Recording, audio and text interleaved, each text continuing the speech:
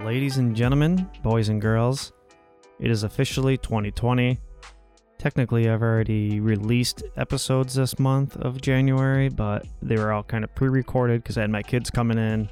And so this is officially like my fresh, new, first recorded and edited episode of 2020. And I am super pumped for the future of Room 9 and everything that's happening in here and with us. So it's really cool. Really exciting things are happening. To really start this episode off, I just have to thank each and every one of you guys who listen to this, because it has been truly an awesome year, and it really didn't, at least monetarily, it hasn't been something to write home about, but it's been super encouraging, all the support I have. And I was just kind of going through all my finances, and I literally have had over $3,500 of donations, which probably doesn't seem like a ton to a lot of people, but it's kind of awesome because I recorded 2 episodes out on pass in my rehab. So this is young. I'm going on 2 years of sobriety. This thing is just keeping me so excited for life and so excited for living. And I'm just excited to share this with everybody, and just how much growth is happening now, from the grant to people just supporting us at Room 9. Couple of shout outs here. If there are a lot of people who've supported me financially, if I forget your name, I apologize. It's just kind of off the top of my head, but Kelly and the Thompsons and Natalie, my parents, my sister, Lisa, a lady I met through working at Save the Michaels. She's an awesome supporter. So many people from Save the Michaels who volunteer there who've just been awesome to me. And, Sydney and the associate CEO of Spectrum, Ann Constantino, the CEO of Horizon Health, Ray Gano, the CEO of Evergreen. Just so many awesome people supporting me and keeping me going. And of course, out of everybody, Christine, my extremely biggest support system, hands down. A lot of this would just never have been possible without her, and I'm so thankful to still have her involved in my life. And it was just awesome. So 2020 was great. I got an $11,000 grant. I was featured in Podcast Business Journal, and just so many awesome things happened. And I'm super pumped to get 2020 going. So I have 3 words for 2020 that I'm just going to really live by, and that's content, discipline, and generate. I want to produce content consistently, more often, and now that's including video content. More on that in a second. Discipline. Not that I haven't been disciplined, because I've worked my ass off this past year, but it's been chaotic discipline. I've been all over the place, like doing this and then doing this. So I really want to get disciplined in my scheduling of how I work is a big one for this year. And then also I obviously need to eat. I need to pay bills and all of that jazz. So I need to start producing more of a consistent income. But other than that, I am super pumped, man. I am super pumped. I don't know about you guys, but 2020's here. It's a fresh start. Videography is happening now. I'm starting this mini documentary, little 2.5-minute video thing with Evergreen Health. So I'm excited about that. I got my good buddy Dave Riffle on board, helping out. So it's really awesome. So you're going to start seeing a lot of updates for the website and everything else. Things are changing. I'm a little bit behind. Had the kids in for 10 days, but I'm working my ass off to get caught up. But anyway, I'm just going to get into it. And this episode, I sit down with the district attorney of Erie County, John Flynn. And this kind of came as a surprise, this episode. I was originally just going to do it, actually, with the assistant DEA that was in my case, or I guess technically kind of could be called still in my case, even though it's kind of done with. But he was Stephen Earnhardt, and he was kind of almost ended up at the end of everything being my lawyer, in a sense, where he was just talking to the judge and saying how good I was doing. He was a big fan of my podcast, so he got this hooked up. So special shout out to Stephen Earnhardt for getting that set up. That was really awesome of him. But yeah, it was interesting sitting down with John Flynn. He's a really down-to-earth dude. It was really kind of cool to break through the political shell and have a great conversation with him. Christine sits in and kind of co-hosts with me, and it was awesome. So I'm just gonna kind of let the episode speak for itself. Check it out, room9podcast.com. Get on our website, fill out contact forms. If you could help out with the money, the donations, that goes very far. Anything helps, including even just sharing social medias and links and spreading the word of mouth. Tell people to check out this podcast. Tell people you love it. Tell people how much it helps and makes you feel connected, because that's the whole point of it all. I think I don't even know what episode this is. I should probably get it together. I kind of think it's episode 52, but it's weird because I don't count the episodes that I collaborate with treatment providers in this number. So technically, I think I have like 64 episodes out, but I think this is just with me kind of doing my thing and just strictly Room 9. I believe it's episode 52, but anyway, it'll be on the information stuff and all that. So room9podcast.com, check it out. Here is an episode with the District Attorney of Erie County in Western New York, John Flynn. Enjoy, guys.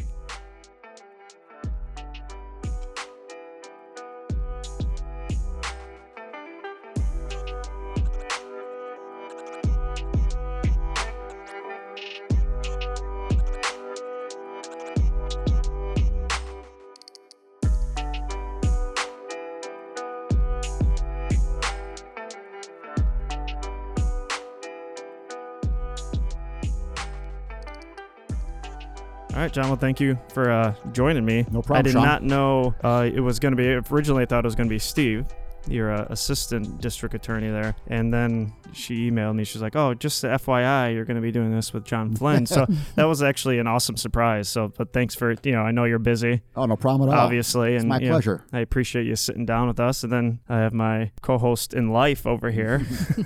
But also for this episode, Christine, who has been a big part and has been my number one supporter through all of this mess and journey, which I think is a huge piece to the puzzle of getting people back to, in quotes, normal, society and into life, is the family and support. And I've been very blessed with that. So as I kind of told you coming into this, I really love it. My podcast to be an opportunity for people to kind of, get to know the personalities of the people who are either have struggled personally with substance use and mental health, or who have family members or who work to serve and help those people. And obviously you're one of those that really has been around as things have really gotten bad, especially with the opiate crisis and everything.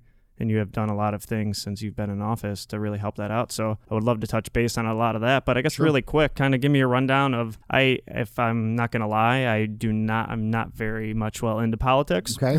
So other than the research I've done over the last few weeks on you, I don't know a ton about you, but kind of give me a rundown how you got into this position and what made you kind of want to be in the position. Well, I fortunately had the ability growing up as a child to see this office firsthand. My uncle, my mother's older brother, was in fact the district attorney of Erie County back in the 70s. Oh, really? Okay. Yeah. Ed Cosgrove, who's still alive today. My uncle Ed is a practicing attorney here in Buffalo. He was the district attorney from 1974 to 1982. And so I remember working on his campaign in 1973 when he ran, just, handing out flyers and doing stuff. I was 7 years old. And so I obviously, at an early age, got a taste of politics. I got a taste especially of this office and the importance of this office and the power of this office. The power in the sense of what I believe politics should be about and what public service should be about, and that is helping your fellow man and woman. Mm-hmm. That's really what public service to me is all about, and that's why I got involved in politics. And like I said, I recognized early on, even as a child, I recognized just by being at the dinner table and being at different family events with my uncle, the power of this office and the ability of the person who was the district attorney to help people's lives. And so I obviously was interested in politics from a young age. My father was also an attorney. He ran for office for state senate when I was like 1 or 2 years old, but then he never ran again and just maintained a law practice throughout my childhood growing up. But I knew I wanted to be a lawyer. I knew I wanted to get into politics someday from a very young age. I went to college where I studied political science. I didn't want to go in the law school right away after college, so I took some time off and I went in the Navy. I joined the Navy. I served on a warship out of San Diego, California for a number of years. And then I came back home to Buffalo, went to UB Law School, and I still stayed in the Navy in the reserves during law school. And then when I graduated law school, I went back in the Navy on active duty and became a Navy lawyer. I did that for about 5 years on active duty. I again then came back to Buffalo, got off active duty, end up staying in reserves though, almost 15 more years, where I did 28 years total in the Navy. Awesome. I retired 2017 when I took over this job here, and so that's always been a part of my public service. Obviously, my time in the Navy, I saw service members, get caught up, using drugs. Obviously, in the military, unfortunately, there's a totally different paradigm than there is in the civilian world. There's a zero tolerance policy for drugs in the military, as there probably should be, due to the nature of that business. So my time in the military and dealing with drugs and criminal justice offenses, there really was no opportunity for second chances. There was no opportunity to get someone the help. It was unfortunately, we got to kick you out of the military for national security purposes. So again, that I had that mindset, obviously abided by those practices in the military, but when I got out and I got back into the civilian life, I realized that within the criminal justice system, and especially when it comes to drug use, that we can't have a zero tolerance policy. We have to have a different policy, and I think I've incorporated that as my time as DA. When I got out of the military and for the second time and came back to Buffalo was 2001, it was kind of ironic how your life takes a certain path. I got off active duty and came back to Buffalo in June of 2001. Which was 3 months before 9/11. If I would have been on active duty on 9/11, I would have never got out. And I wouldn't be sitting here today probably. I would have been a career, I would have stayed in for forever probably, because I obviously wasn't going to get out at 9/11 if I was on active duty then. As life has its different paths for you, I was already out, and I was here in this office. I started in this office in 2001. I served for a number of years in this office, mainly as a homicide prosecutor. Okay. I then left the office, went into private practice. I wanted to maintain my commitment to public service. I stayed in the reserves the whole time, but I first ran for public office in 2003. I ran for a town councilman in Tonawanda, where I live. In Tonawanda, all right. Town of Tonawanda. I ran for the town board there, was elected as a councilman in 2003.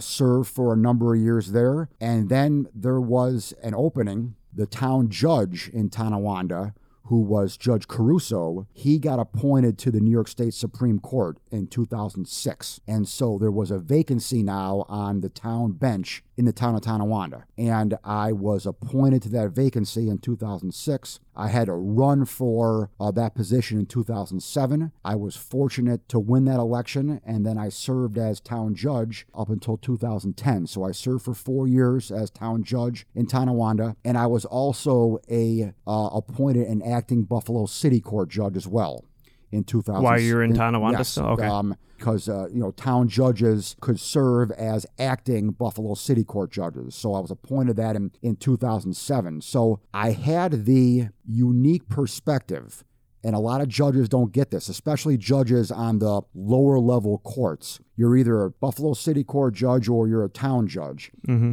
I had the unique perspective and opportunity to be both. And I saw firsthand the ills criminally in the city and those in the suburbs. And then, obviously they overlap. But there are obviously different crimes and different constituencies in the city than there are in the suburbs. And I had like I said, I had the unique opportunity to be both a town judge and a city court judge, where I was knee deep in obviously the criminal justice system there for 4 years as a judge. And then I left the bench. I became the town attorney in Tonawanda, which is involved everything from labor law to employment law to personnel law to still criminal law, because I oversaw the town prosecutor who processed and handled the traffic matters in the town of Tonawanda. It was more of a general counsel, kind of overall general legal practitioner as being the town attorney for the town of Tonawanda. And I obviously maintained a law practice as well during this whole time. During the whole time. I could do both. And what year was this around? This was in 2010.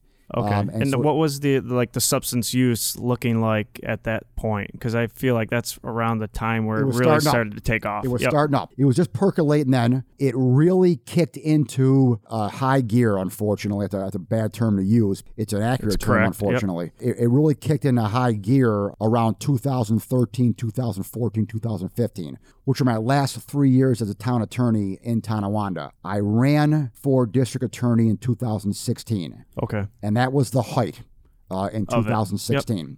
And so I was fortunately elected in 2016, and I took over on January 1st of 2017. As DA. And then once I became DA, then all my side jobs stopped. I mean, at one point I had 5 jobs at one point there. And around 2009 there, I had 5 jobs at one point. I was teaching at Buff State. I had a law practice. I was in the Navy Reserves. I was a town judge. And I was an acting Buffalo City Court judge. So I had 5 jobs. I got 5 kids too. So I had a job for each kid. But once I became the district attorney, then obviously I'm not allowed to practice law on the side. I'm not allowed to have any kind of side government job. So I would have been allowed to still serve in the Navy Reserves, but the chances of me having to be deployed and getting recalled to active duty from the reserves. If that ever would have happened, then I would have had to give up my job as DA. I was going to ask, so then you just have to kind of walk away from this. I would have had to walk away from this. Okay. Because, if you get recalled for a year, let's say in Afghanistan or Iraq, they're not going to keep my job here waiting for me. Yep. So, obviously I couldn't take that chance, but, I had 28 years in, it was time to go. It was time to move on to a different thing. And so this is obviously a full-time job, to say the least. Even though, I have the ability to juggle a lot of things. I felt that the residents and the citizens of Erie County deserved my 100% attention and my 110% commitment, and that's what I've given them since January 1st. Yeah, that's great. As I kind of stated before we started here, a lot of people have this idea of the DA are the bad people and they just want to lock people up. And I mean, I can't lie. That was kind of always my kind of closed-minded thinking in the beginning of my journey, throughout all of this. And I really have, as I told you, those are usually the people who are trying to get over on somebody, who are, dealing with the legal system and trying to skip out on this and not doing what they're supposed to be doing, that have that mindset. So I really have, as I shared with you, I really have enjoyed my experience with, Steve Earnhardt and being the DA, and he's on the other side of it. Yep. Watching, kind of supposed to be against me with, I guess, for lack of a better term, but, he's really has done a great job. And my whole mindset has changed a lot too with how everything works around here. And I think it's been an awesome experience thus far, if I had to go through it anyway. Well, yeah, there's always been this perception. And, a lot of DAs across the country have, quite frankly, they've been elected with this perception. And that perception has been of being, law and order, tough on crime. Quite frankly, in a lot of races, DA's races, and in a lot of communities across the country, that's what the voters want to hear. They want to hear that you are tough on crime, that you're law and order, that you are going to lock away the bad guys. That has been a theme, not just for DAs, but for sheriffs, quite frankly, who have to run for election. Most police chiefs and police commissioners across the country, certainly here in New York State and here in Buffalo, they're all appointed. All the police chiefs of the towns and villages here in Erie County, they are all appointed by the local government. The police commissioner here in Buffalo was appointed by the mayor. That's the way it is across the country as well. But sheriffs are not. Sheriffs are elected by the county residents. DAs are elected by, now, again, across the country, it's not all counties, all right? Now, in New York, it's by county. It's by county in New York. And in a majority of the states, it's by county. But there are states in the country, like Florida, for example, where there are judicial districts. And the judicial district, a lot of times, encompasses more than one county. So there'll be multiple counties that are in a district, and the DA runs in that district. Now, they're all elected, though. There's no DAs across the country who are appointed, all right? They're all elected. And the same with sheriffs. There are no appointed sheriffs in the country. They're all elected. So when you're a DA and when you're a sheriff, quite frankly, over the course of the last, 200 years that we've had this country, it's behooved you to run on that platform of the law and order, tough on crime, law and order. And so, listen here, I'm not going to lie to you, all right? There's obviously a certain component to that when I ran in 2016. Obviously, I want to, my number one goal as the DA is to keep the streets safe. I want to keep the community safe. All right, that's my number one goal. And so part of that goal, obviously, in order to keep the streets safe, I have to put the bad people in jail. All right, because when bad people who are committing serious crimes, murder, rape, robbery, whatever, when they are in custody, they are off the streets. Not committing those crimes. Therefore, the streets are safe. All right, I recognized, even when I was running, I recognized it when I was in this office, and I recognized it when I was a judge, that keeping the streets safe, keeping the community safe, does not automatically mean throwing everyone in jail. Mm-hmm. It's not an automatic equation there, all right? Yes, you have to put people who commit murder in jail and serious violent felons in jail. But in Erie County, there are approximately 30,000 cases that I handle a year, all right? And of those 30,000 cases, approximately 7,000 are felonies. 23,000 are misdemeanors. Okay, Yep. So the overwhelming majority of my cases, 23,000 out of 30,000, all right? Overwhelming majority of my cases are low-level, non-violent crimes that are misdemeanors. And so those cases, those individuals do not belong in jail, okay? So if you're not going to put them in jail, then you got to figure out how to handle their case. Mm-hmm. I learned early on as a judge, and I've incorporated this as DA, that in order to keep them out of jail and to keep them from committing crimes in the future, we need to help them. Mm-hmm.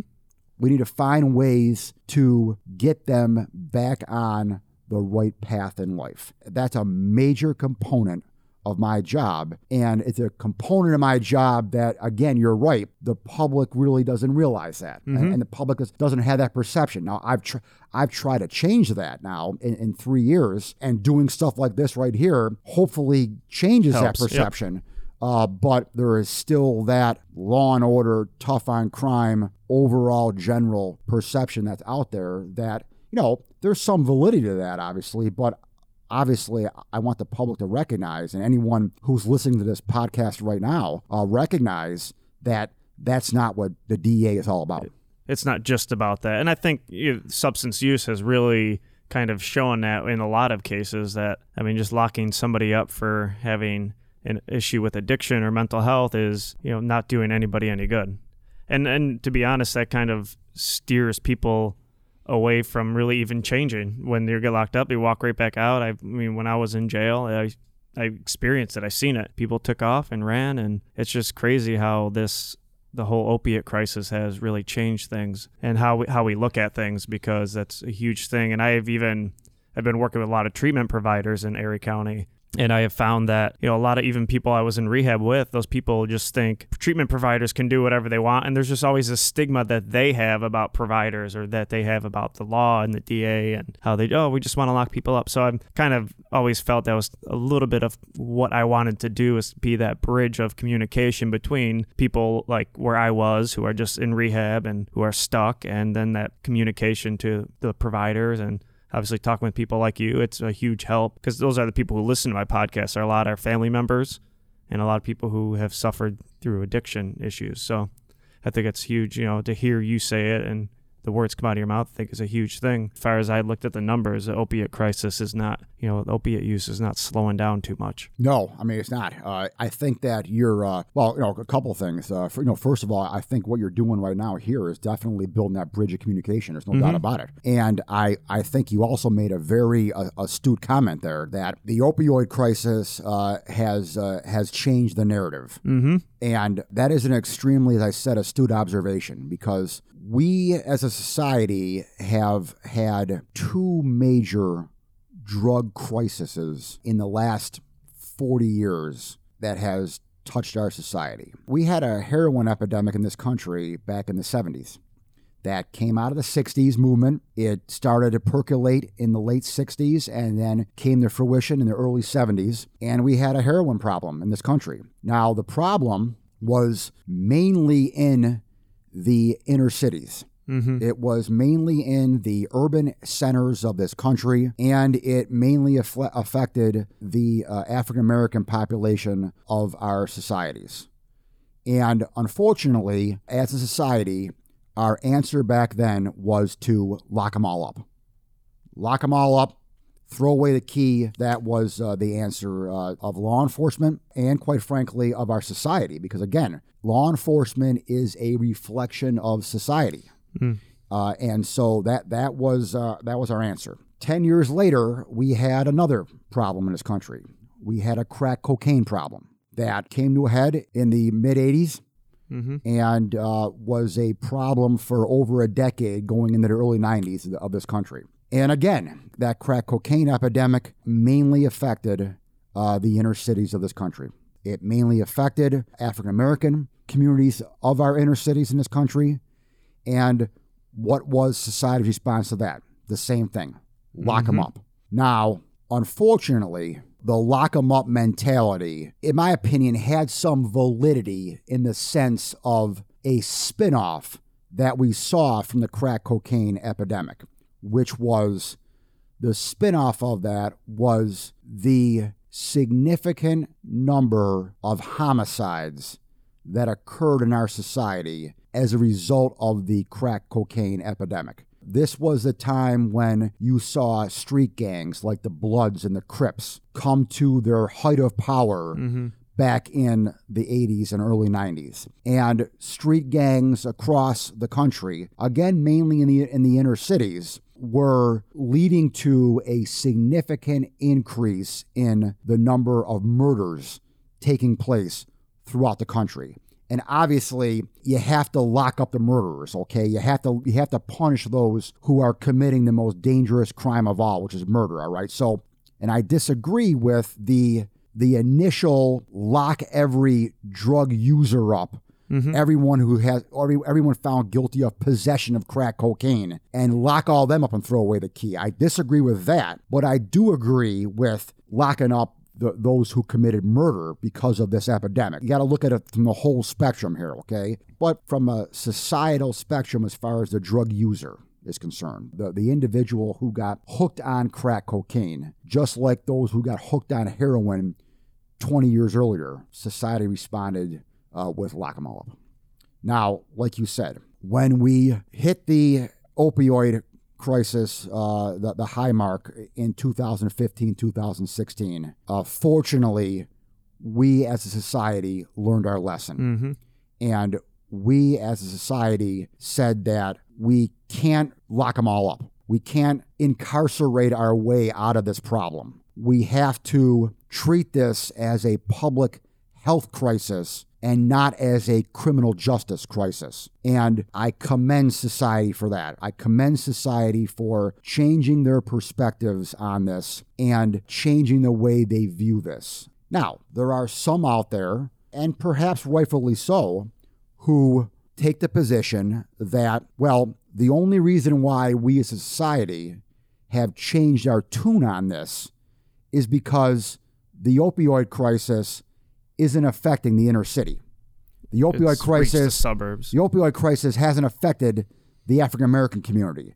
The opioid crisis has affected the Caucasian male. And if you want to be cynical about it, one could say that, well, it's awful convenient that society has now changed their tune here now and doesn't want to lock up the white man now and wants to help the white Caucasian male where they wanted to lock up the African-American male in the 70s and 80s. And you know what? I can't argue with that, quite frankly. My only comeback to that is to say, you know what? I agree with that, with what we did in the 70s and 80s.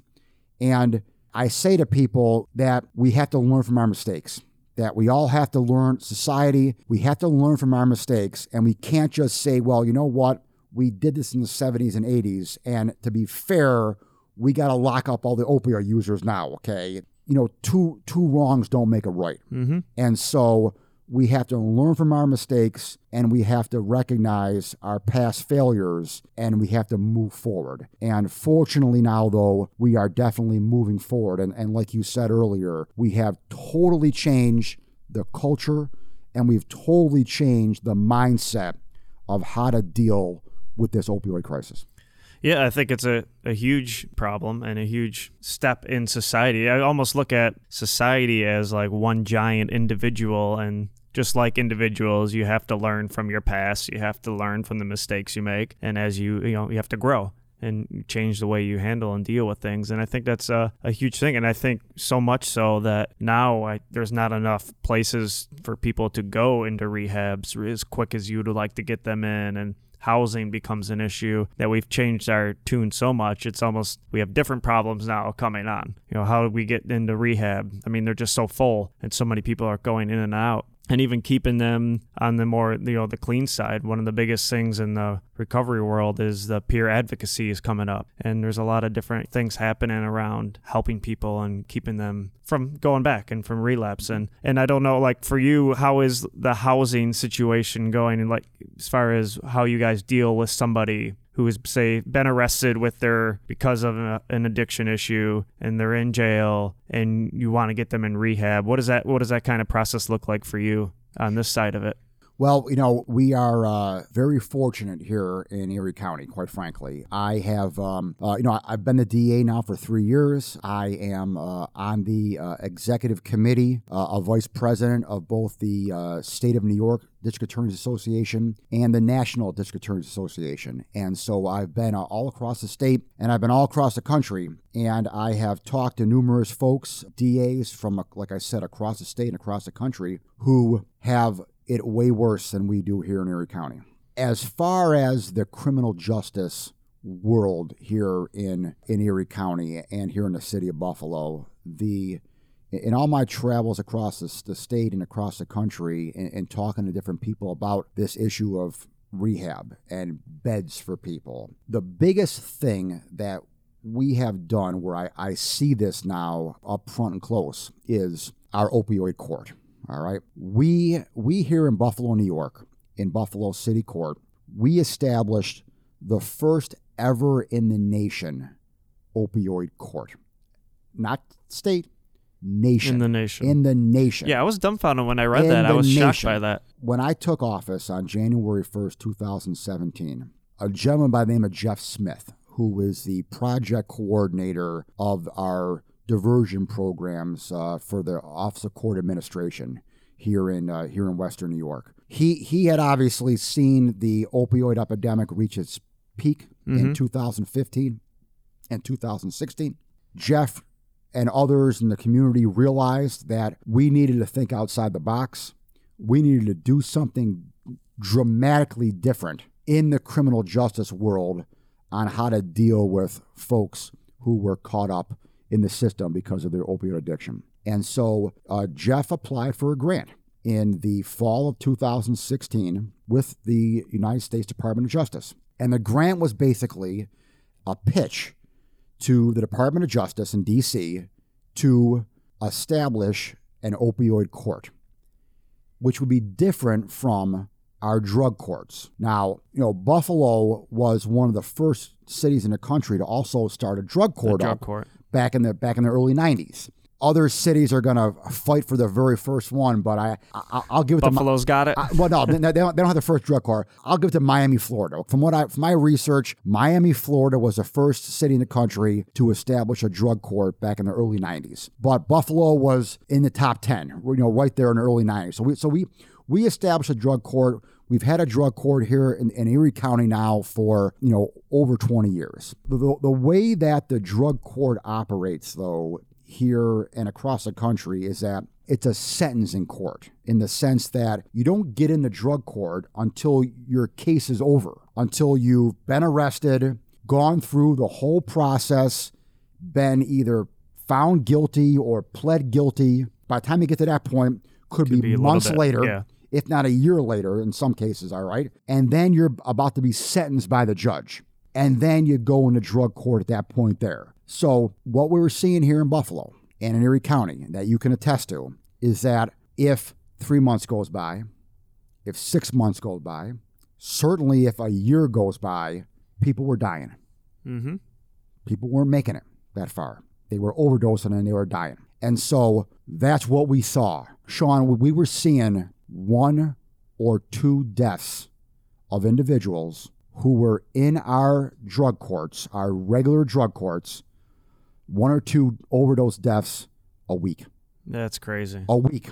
All right? Yeah, that's nuts. And we're like, all right, something's got to be done here, all right? So Jeff Smith put in this grant request to the Department of Justice. And his idea was, let's establish an opioid court where we get people into that court right away, the day they're arrested. Not wait till they're sentenced a year later, but get them into immediately. Get them into a program, get them into this overall court program right away. And so the Department of Justice liked that idea, and they gave us here in Buffalo almost $300,000 for that grant. Start that up. Awesome. And so what we did then was initially, to get back to your original question here, we started opioid court on May 1st, 2017. When we started it, we were on the day of arraignment, the first court date, we were getting individuals into inpatient facilities, getting them into beds within 24 hours, at the most 48 hours, okay, right away. And fortunately, we had enough beds here in Buffalo. Mm-hmm. Now, I can't say that about the rest of the country, okay? And I can't even say that when I talk to my colleagues across New York State. But fortunately, we in Buffalo had enough inpatient beds to put these people in right away. Now, we have changed that paradigm over the course of the past 2.5 years. So, like I said, we started opioid court in May of 2017. Here we are in January 2020. 2.5 years have gone by. And, we've learned, obviously, in 2.5 years, and we've made halftime adjustments, okay? And now we pretty much don't put anyone in inpatient facilities. Pretty much everyone in the opioid court now is in an outpatient facility, all right, of different kinds, okay? Mm-hmm. And so we obviously have people who go in for treatment, for a couple of days here and there. They stay at home and they go to outpatient mainly 100%. It's a combination. But fortunately, like I said, we here in Buffalo and Western New York, for whatever reason, seem to have a lot more open facilities than those across the country. Yeah, there's a lot around. There's a ton around. And I've worked with, Spectrum Health and Human Services. Horizon's another big supporter of mine, their CEO. Evergreen right now, I'm starting a little mini documentary for them, which is cool. So there are tons of people, and really, with the exception of one company who I really won't even mention, I have not found too many companies around that are not doing this because they want to help.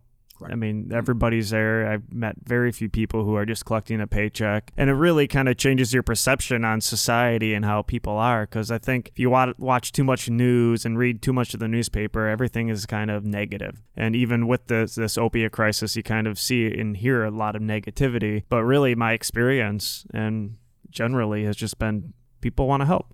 And people, don't want to walk over people. Yeah, I can testify to everything you're saying, John, from I guess the victim angle. Obviously, when everything first started with Sean, I did not assume it was heroin. I had no experience with it. My only perception was anyone that's doing heroin is living under a bridge. I didn't think they were like functioning humans. But coming from the victim perspective and not knowing how to navigate the court system or what was going to happen, after meeting with Steve and discussing with him, the first time of, my goal was rehabilitation. It was not punishment, which he appreciated coming from me. But he said, I have to take what you want to my boss, who is you. And he said, but I know that he's going to be open to taking the more rehabilitation approach. Then I wasn't looking for, I want him in jail or he needs help. And I can testify from my end that that's exactly what happened all the way through the process.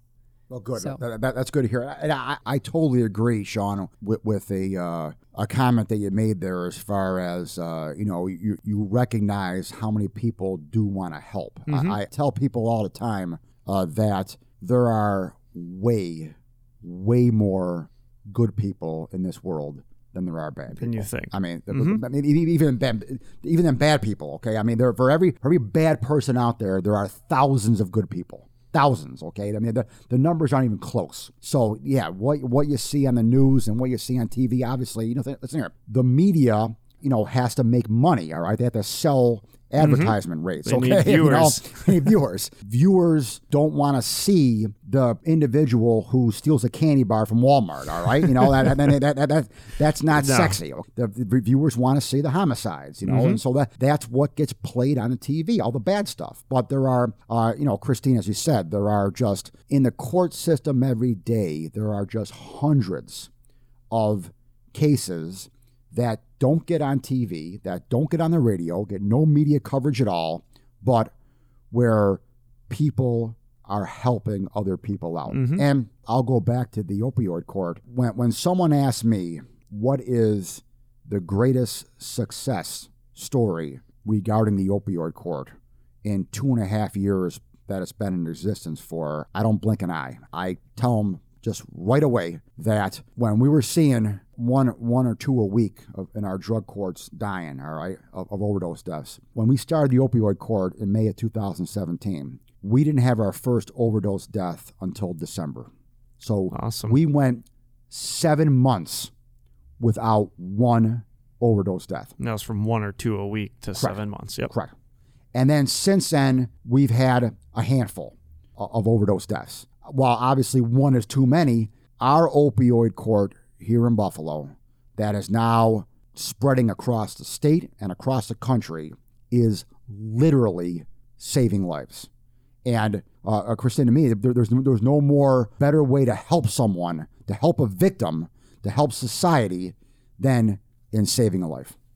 Mm-hmm. Yeah, I think that's extremely important. I mean, even she was the one who kind of called the cops on me too originally about everything. And when I would tell people that, they'd be like, really, and you still talk with her, you're still with her? And I was like, yeah, I mean, this has been one of the, I always my first blog, one of my favorite blogs, I should say, I wrote is called My Paradoxical Addiction. And I wrote it because it's very interesting to me how I did these messed up things. I stole from her kids. I stole my dead brother and sister's jewelry from my parents and pawned it, and just to get drugs. And I've done all these messed up things, but I wouldn't be becoming this incredibly awesome man who is starting to love himself and have confidence in himself if it wasn't for these messed up things I did. And really to have that support there and just really be ready to help anyone when they're ready to change and be willing to help them is important. Situations like this can really change somebody's life for the better and have meaning if you allow them to.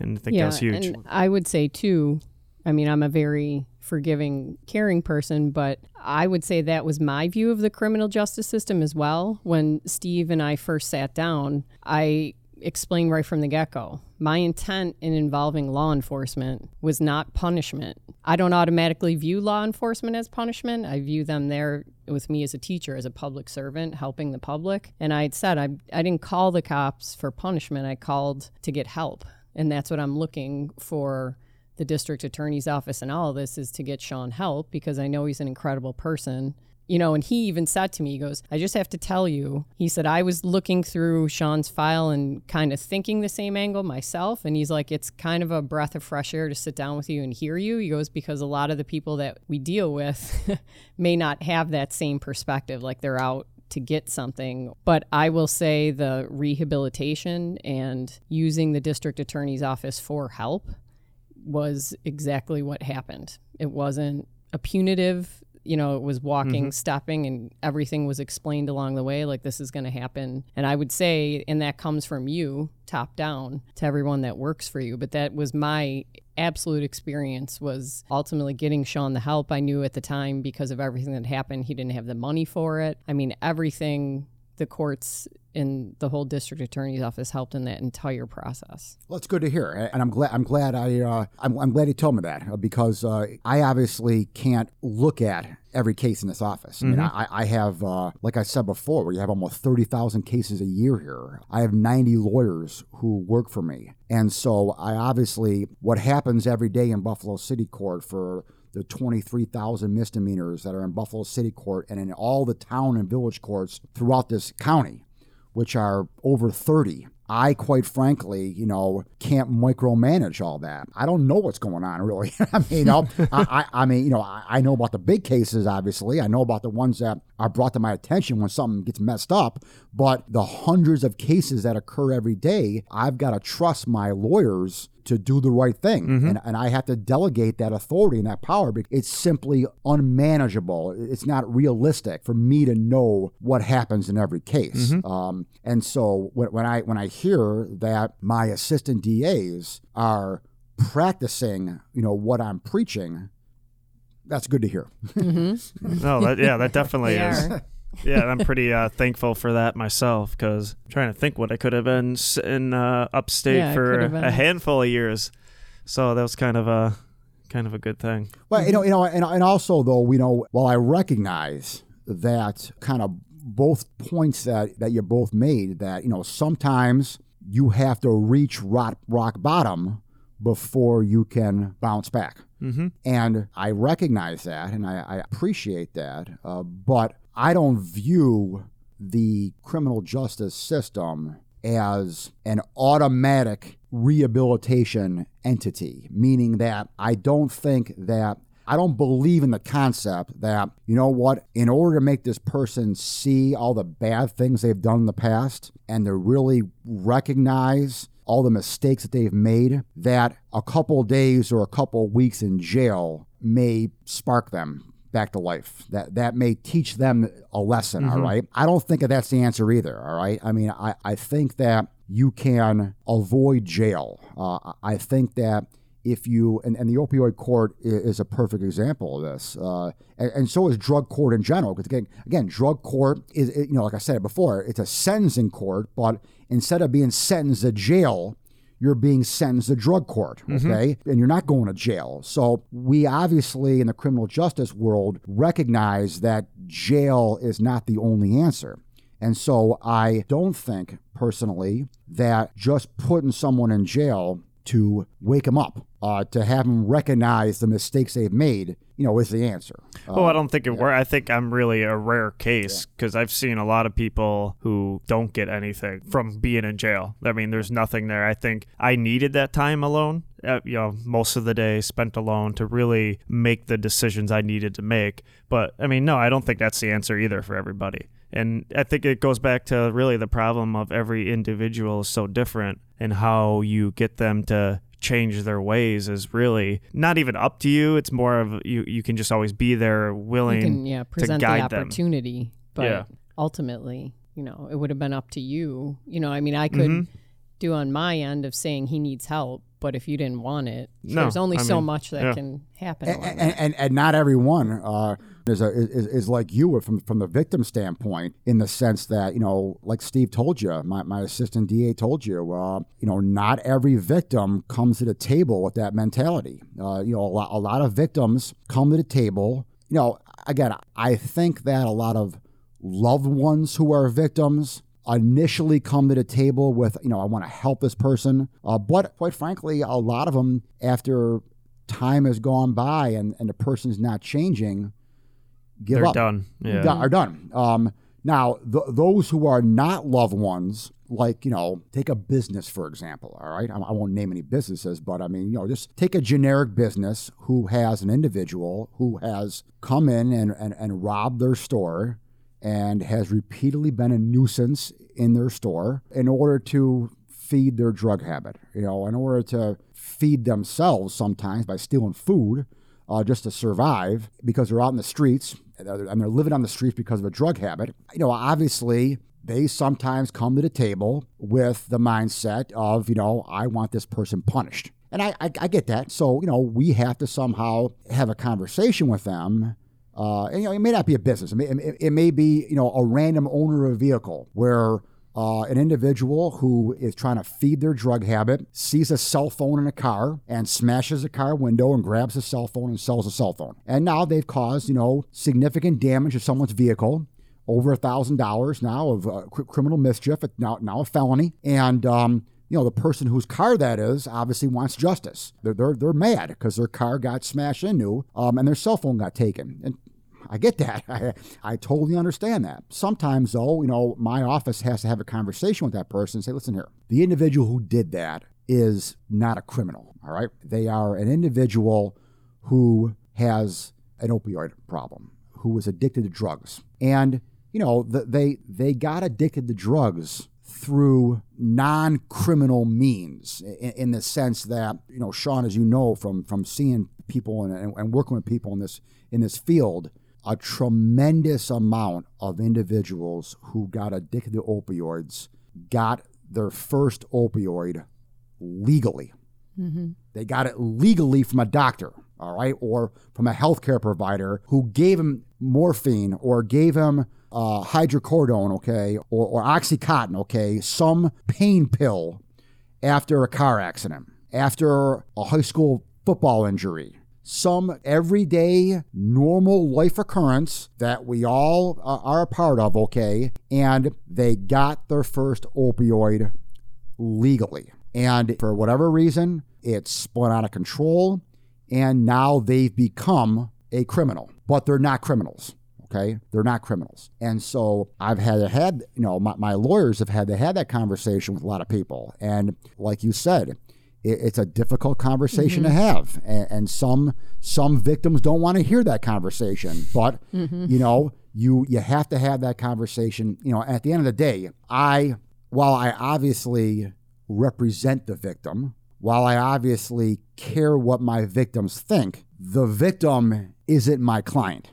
Okay, my client is the state of New York. My client is society, and they are my client. Okay, on a criminal case, it's not Joe Smith versus Jim Jones. Okay, it's the people of the state of New York versus Jim Jones.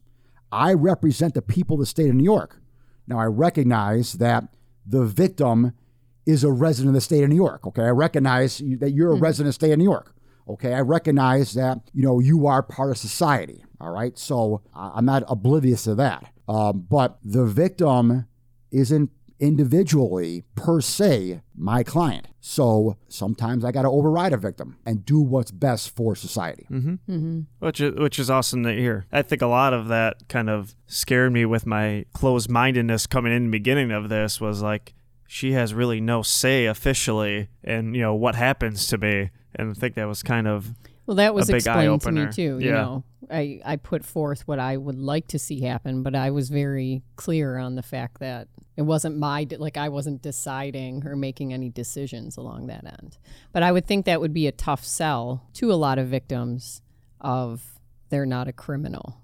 I would think that would be tough in a lot of cases to sell. Yeah, it is. It is tough to sell. But listen here, as long as my attorneys, and I have, numerous victim advocates who work in the office who are not attorneys, who are, basically social workers, who work in the office as well, who have the training, and the expertise to sit down and to talk to victims and just explain to them, just how it was explained to you, and what the process here is and what we're trying to do here. And yeah, don't get me wrong. I mean, I obviously care very much what the victim thinks. I obviously care very much what the victim says. And the victim's recommendations go a long way with me. So it's just finding that balance. It's obviously reviewing every case on a case-by-case basis. This is not a one cookie cutter fits all. Okay, we got a lot of different Christmas cookies here. Okay, we got Christmas trees, we got wreaths. We got a lot of different cutouts here. Okay, I'm a big Christmas cookie fan. We got a lot of different cutouts here. Okay, and so not one size does not fit all, and those conversations with victims and the decisions on each case are going to vary depending on the facts of each case. Mm-hmm. Yeah, I like the Christmas cookies there. But I think it goes back though to every individual is so different how you deal with them, and if there was this cookie cutter answer, there wouldn't be no crime. There wouldn't be addiction, there wouldn't be no problems, and unfortunately things are not that black and white. But I guess kind of to wrap things up, one question I did want to, well, I guess it's a two-part question. What are some things where the state and the DA have come along with addiction, like where they have grown, and where do you kind of see some parts that you guys need to get better at? Well, I think that we need to get better at, from a law enforcement standpoint, the opioid, the drugs that back in the day when you were using, all right, and what individuals now are getting on the streets every day, they're coming from somewhere, all right? Mm-hmm. They're not just falling out of the sky, all right? They're coming from somewhere, and there's always a supply and demand paradigm here when you're talking about criminal justice and drugs, all right? Do you focus on the supply? Do you focus on the demand? And how do you use your resources? And we only have limited resources, mm-hmm. obviously. You got to do both, but we obviously need to improve our coordination efforts with law enforcement all across the country on stopping the flow of opioids into the country. Now, again, I think that we've done a good job in the sense that I think that we have gotten the message out to the medical community that you can't just keep prescribing these pills.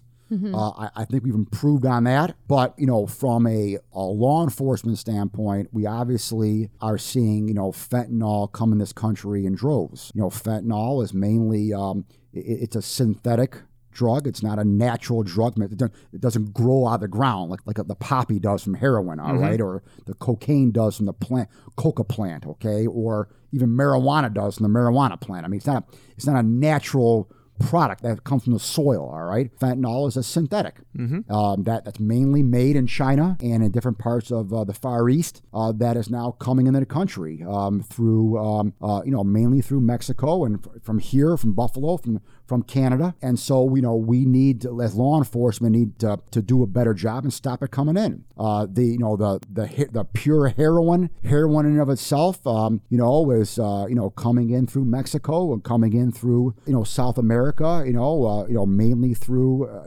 into the country in the Southwest and coming through Florida. Again, also up north here through Canada. Mm-hmm. And so, we've done a great job here in Western New York where all of our law enforcement partners are together, working together to stop the flow of illegal drugs coming in the country. And so that's always a challenge each and every day, and we gotta continue that. On the demand side, which is the user side of the equation, we just have to be vigilant. We have to keep putting people in diversion programs, putting people in drug courts, putting people in opioid court, and getting people the help that they need. Just because we've had great numbers and great success in our opioid court, we can't rest on our success. Mm-hmm. All right, we have to keep going. I mean, I hate to even mention my hated the hated New England Patriots, okay? But they when they win a Super Bowl, they try to win one next year, okay? You don't stop at one Super Bowl.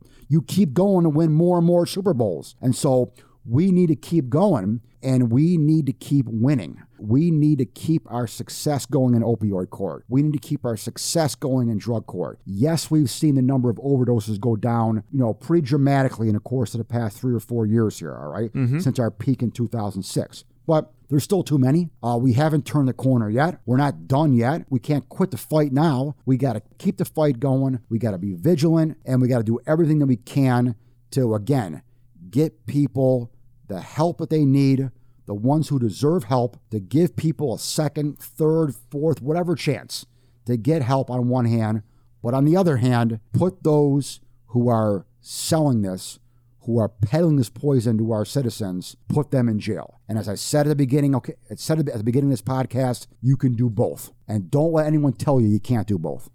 No, I agree. And I think it's awesome, to be here and have a conversation with you and to hear that. And I think when you said that we have to keep learning as we go and growing from our mistakes and looking in the past and how can we change things, how can we do things differently, how can we do it better? And I think that's the key to really, obviously, anything in life. Agreed. So I don't know, do you have any other comments, questions? No, this is great. Yeah, John, I appreciate you. Thank you very much. Sitting down. To kind of make it a little chilled out here, what's you already mentioned the Patriots are your favorite football team. What's your favorite color, favorite food there? I'm hoping that the Patriots lose on Sunday because the only way that the Bills can have a home playoff game. So I mean, people. I'm not sure people realize this, but there is a chance for the Bills to have a home playoff game. But the only way that happens is that if Tennessee, who plays New England this week, Tennessee has to win 2 games, and we have to win 2 games to have the AFC Championship game here in Buffalo. So that's not happening. I'm hoping that that Tennessee beats the Patriots. I'm a huge football fan. I'm a huge Bills fan. Obviously, my favorite color is green, and my favorite thing to drink is green tea. That's perfect. Which I'm having some here right now as podcast. We are huge tea fans over here as well. So, all right, John, thank you again very much. Thanks, I appreciate it. Yep. Bye. Thank you.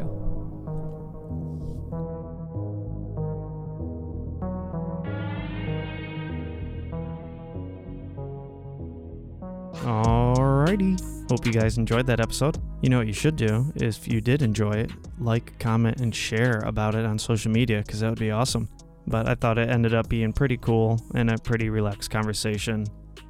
And it was, again, unexpected. I didn't think it was even happening. And a few days before, they're like, oh yeah, by the way, you're sitting down with John Flynn. So that was cool. Anyway, I will be talking to you guys next week. Look for more. I'm going back to Mondays. I tried to get away from maybe doing random days, but it's just Mondays from now on again. Every Monday, new episode. We're back on that because the other way did not work. You live, you learn. And that's what life's all about. So much love, and I will be talking to you guys soon. Peace.